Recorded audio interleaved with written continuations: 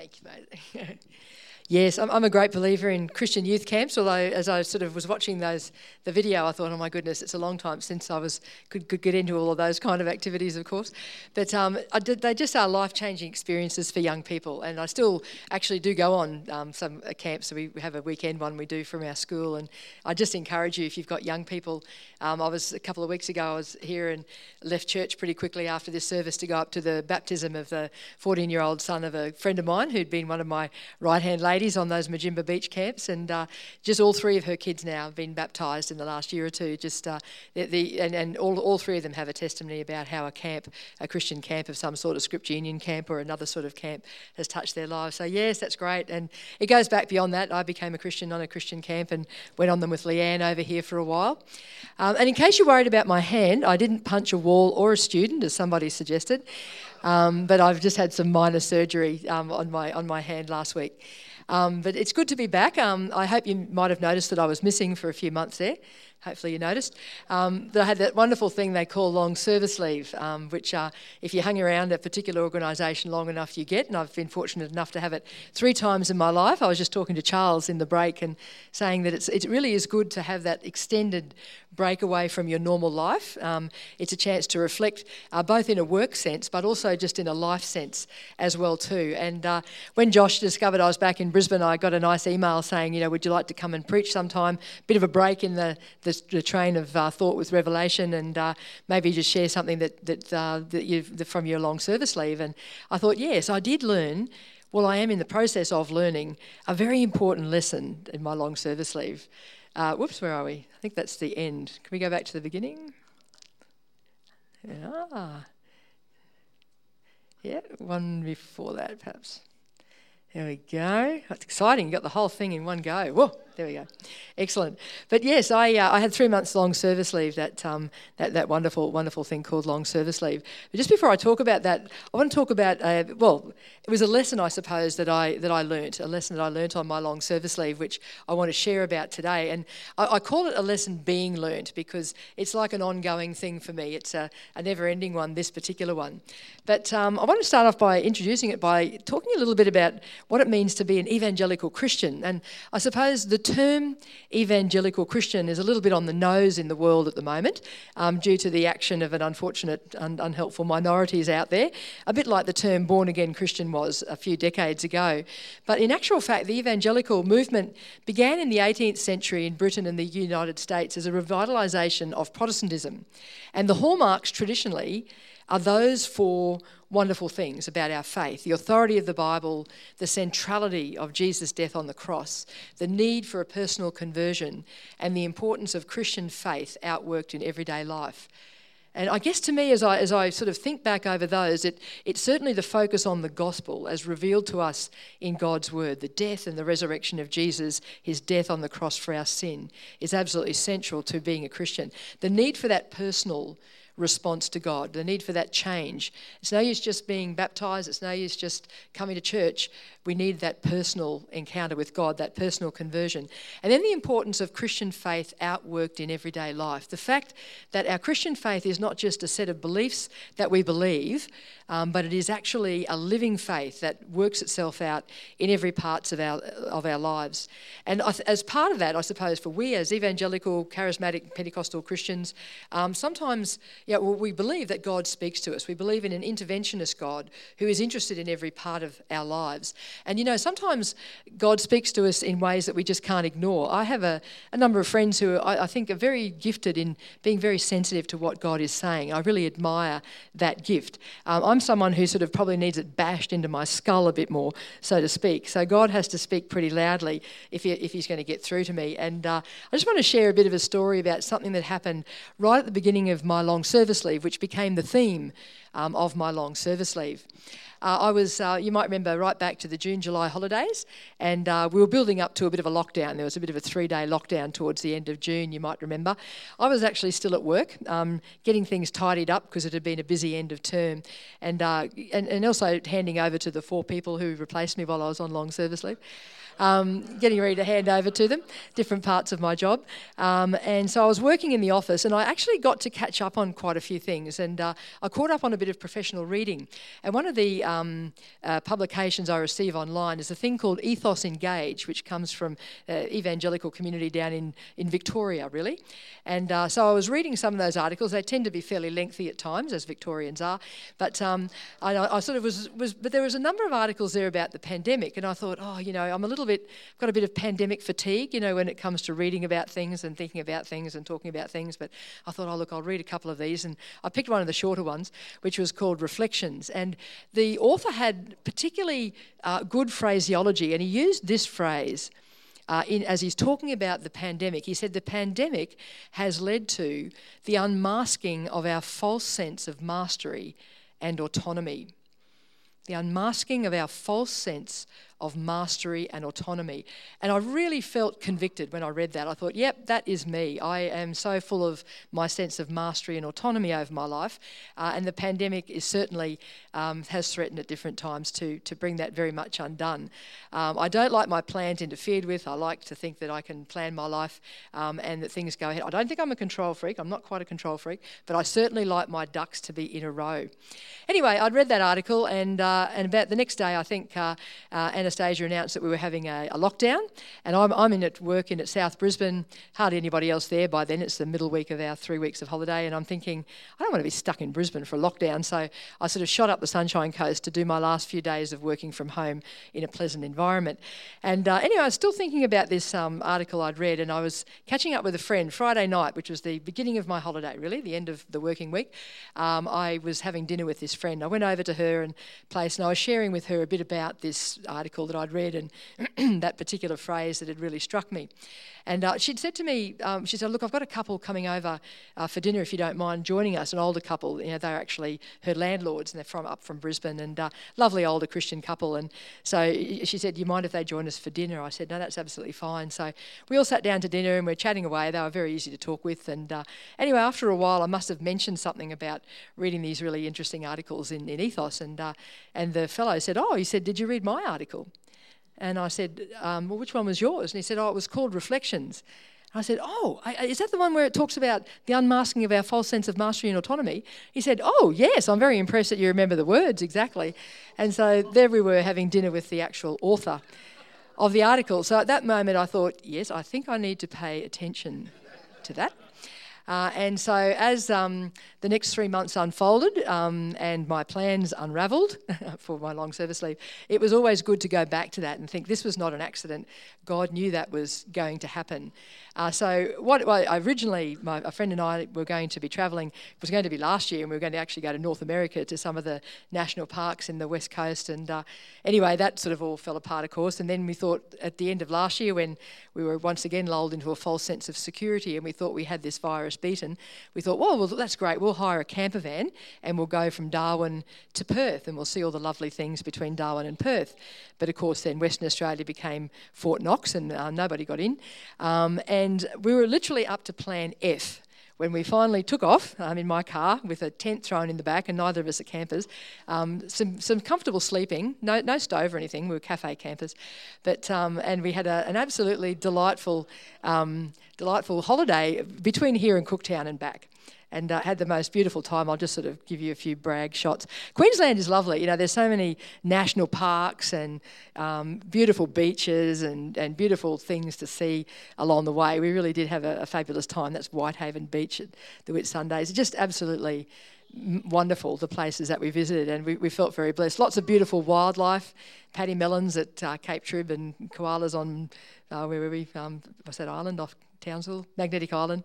And then Cassowary up in the Daintree rainforest with his 3 little chicks. And then to my delight, for the first time ever, a platypus in the wild. I'd never seen one in the wild before up at Yungala, just out from Mackay. So we had a wonderful time. So I had a lovely holiday. But I want to explore this idea because it's a lesson that I feel I have to keep learning as one of God's people. This idea of the unmasking of the mastery and autonomy that I think I have in my life, that false sense. Because really we're not as in control as we think we are.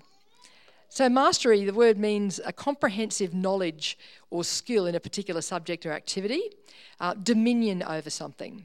Now that is mastery. We've got this. We're on top of this. We really know what's going on. Who are we kidding? What do we have dominion of, really? You know, so many things can happen that are unexpected, so much in our lives that we're just not in control of. So really, we don't have much in the way of mastery. What about autonomy? Well, autonomy is defined as the quality or state of being self-governing, self-directing freedom. And again, we all love that sense of freedom. You probably remember back to when you first got your licence, you know, and that first time you got to drive in the car without mum and dad. I think I can remember that. It's just that sense of freedom, or something happens and, you know, that's the beginning of the holidays, or it's the end of the working week, or it's the whatever, the kids are off with grandma. You know, you've got that sense of autonomy, that sense of freedom. We like to be self-governing. We like to direct our own lives.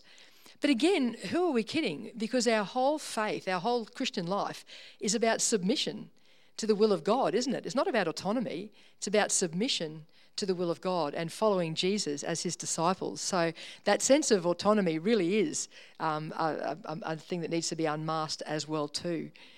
So instead, perhaps we come to this verse, this wonderful verse in Proverbs 19:21. People may plan all kinds of things, but the Lord's will is going to be done. And ultimately in our lives, we have to come to terms with that, don't we? And many of us have had things happen, significant things in our own lives, in our family, something that happens that really just puts a complete spanner in the works of how we thought our lives were going and where we were heading. You suddenly lose a job, suddenly have a bad diagnosis, somebody gets sick. You know, these things can really derail us. But if we realise that we really aren't in control of our lives, that really it is the Lord whose will is going to be done, we can learn perhaps to roll with that a bit. And I think I learned a bit about that on my long service leave. I hope I can learn more. I guess the more we think we can control everything, we discover that we can't, the worse the reaction. And I work in an environment, it's at the school I'm at, where the people are wealthy enough and in those sort of positions in their lives where very often they really think they can control everything. And so when you see the grief and distress when something unexpected happens, I know in my community, it takes people a long time to come to terms with that. Particularly the really serious things, a serious diagnosis, an unexpected death of someone. And I just, you know, working with people who are struggling with that years down the track, part of it is that they really thought they were in control of their lives. They really thought they had that mastery and autonomy over everything, but it just doesn't work. While I was away, the associate chaplain who took my role had to deal with another very sad situation where one of our little pre-prep girls at age 4 sadly passed away, having had a major seizure. And it's incredibly tragic.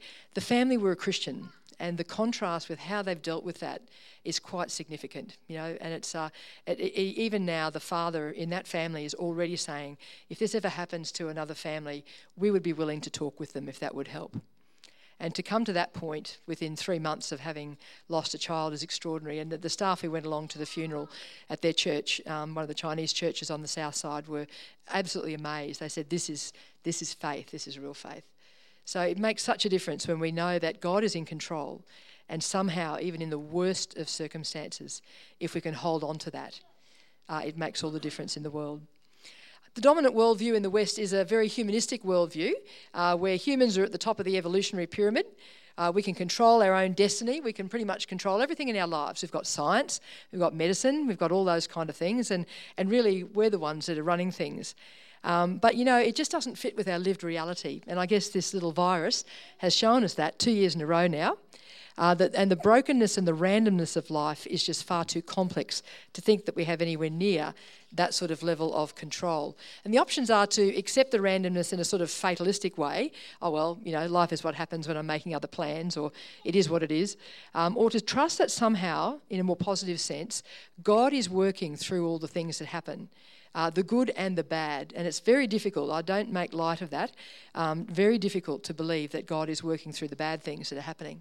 But we trust that we try to trust that He is. I want to give you a little bit of a case study, just as a biblical focus in this, and that is the case of King Saul, a very complex character, I believe. King Saul was Israel's first king. They were never meant to have a king. They were meant to be a theocracy. They had God. But instead they demanded a king to be like the other nations around them.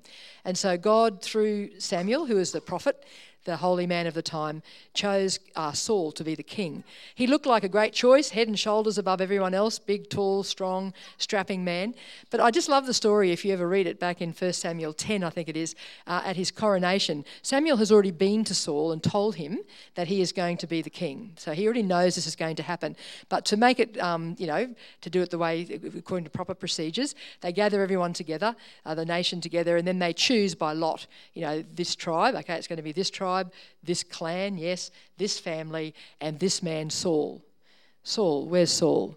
That particular time at his coronation, Saul, we're told in 1 Samuel 10, was hiding behind the baggage. That's literally what it says. And so you have this amazing contrast, this big, bold, brave sort of leader, and then he's hiding behind the baggage when the moment comes for his coronation.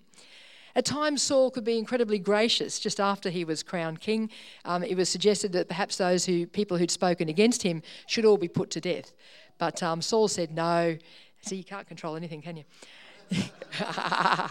Saul said, no, let's be gracious, let's forgive them, it's all done now and it'll be fine.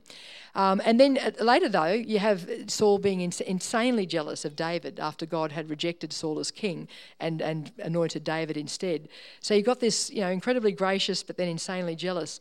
But the first thing that Saul does that gets himself out of favour with God is an interesting story, and I just want us to read through that today. So I'll read it for you. It says, the Philistines mustered to fight with Israel, 30,000 chariots and 6,000 horsemen and troops like the sand on the seashore in multitude. They came up and encamped at Michmash to the east of Bethaven. When the men of Israel saw that they were in trouble, for the people were hard pressed, the people hid themselves in caves and in holes and in rocks and in tombs and in cisterns. And some Hebrews crossed the fords of the Jordan to the land of Gad and Gilead. Saul was still at Gilgal, and all the people followed him trembling. I should say that about some time before this, we read back in chapter 10 again, that Samuel had said to Saul, when you face up for the battle, wait 7 days and I will come and I will offer the sacrifice, and then you'll go into battle and you'll have the victory, right? So that's the background. But here they are, the Philistines are a massive army, very, very impressive, and the people are starting to hide and to melt away. So Saul waited 7 days, the time appointed by Samuel, but Samuel did not come to Gilgal, and the people were scattering from him. So Saul said, bring the burnt offering here to me and the peace offerings, and he offered the burnt offering. As soon as he'd finished offering the burnt offering, behold, Samuel came, and Saul went out to meet him and greet him. Samuel said, what have you done? And Saul said, when I saw that the people were scattering from me, and that you did not come within the days appointed, and that the Philistines had mustered at Michmash, I said, well, now the Philistines will come down against me at Gilgal, and I have not sought the favour of the Lord. So I forced myself and offered the burnt offering.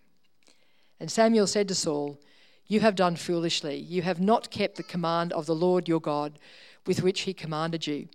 For then the Lord would have established your kingdom over Israel forever. But now your kingdom shall not continue. The Lord has sought out a man after his own heart, and the Lord has commanded him to be prince over his people, because you have not kept what the Lord commanded you. As I read through this, I had a real sense of conviction that this is a very easy trap to fall into, and certainly one for me as well. You know what God has said, you know what the commands are, you know what you're supposed to do. You're faced with a circumstance, everything's happening, you're the leader, and you just sort of, sometimes you go ahead and you do the wrong thing. And I think this is what Saul has done here. I want to suggest to you that there are basically 3 things he did wrong. The first thing he did was that he reacted to the circumstances instead of sticking to what he knew were the correct procedures for sacrifices. He was the king. It wasn't his business to make sacrifices. That was the job of the prophet or the priest. But he reacted to the circumstances. The Philistines are scary. This massive army is there. The people are starting to melt away. Samuel is running late. So he reacted to the circumstances instead of remembering what Samuel had told him and obeying what God had said through Samuel, because Samuel was the one who spoke God's word. The second thing I think Saul did wrong was that he responded out of his own anxiety and impatience instead of out of faith in what God could do. Again, he's thinking the people are leaving, we'll lose the battle because we don't have enough people. So he's got this anxiety happening and impatient to get things going because it looks like things are going backwards just at the moment. So instead of reminding himself that Samuel had told him to wait, for him to come and to lead the sacrifice, therefore I'll wait. So instead of reacting out of faith, he reacts out of anxiety. So that's the second thing that I think he does wrong. He responds out of anxiety instead of out of faith.